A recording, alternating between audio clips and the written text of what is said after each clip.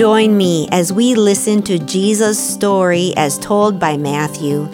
May these few minutes spent listening today draw us closer to Jesus, and may our lives also testify to His power and grace. Hi, my name is Phil. I'm a member of First Lutheran, and I'd like to share a portion of the Gospel of Matthew with you today, taken from chapter 23, verses 27 to 39. This continues the section sometimes called the Seven Woes. Woe to you, teachers of the law and Pharisees, you hypocrites! You are like whitewashed tombs, which look beautiful on the outside, but on the inside are full of dead men's bones and everything unclean. In the same way, on the outside you appear to people as righteous, but on the inside you are full of hypocrisy and wickedness. Woe to you, teachers of the law and Pharisees, you hypocrites! You build tombs for the prophets and decorate the graves of the righteous. And you say, if we had lived in the days of our forefathers, we would not have taken part with them in the shedding of blood of the prophets.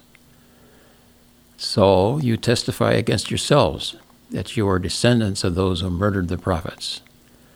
Fill up then the measure of the sin of your forefathers. You snakes, you brood of vipers, how will you escape being condemned to hell? Therefore I am sending you prophets and wise men and teachers. Some of them you will kill and crucify. Others you will flog in your synagogues and pursue from town to town. And so upon you will come all the righteous blood that has been shed on earth, from the blood of the righteous Abel to the blood of Zechariah son of Berechiah, whom you murdered between the temple and the altar. I tell you the truth, all this will come upon this generation. O Jerusalem, Jerusalem, you who kill the prophets and stone those sent to you, how often I have longed to gather your children together, as a hen gathers her chicks under her wings, but you were not willing. Look, your house is left to you desolate.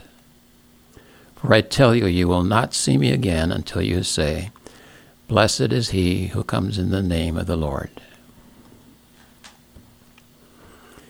You can just sense the crescendo of Jesus' anger.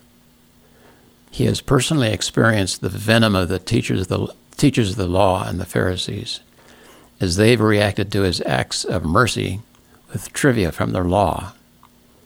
He sees it in their interactions with the common people, always opting for control instead of mercy. And he knows what's coming for him and for the whole nation of Israel.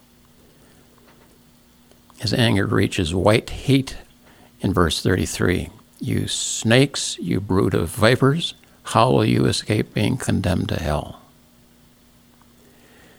And then you can hear his deep sadness. Oh, Jerusalem, Jerusalem, how often I have longed to gather your children together as a hen gathers her chicks under her wings, but you were not willing.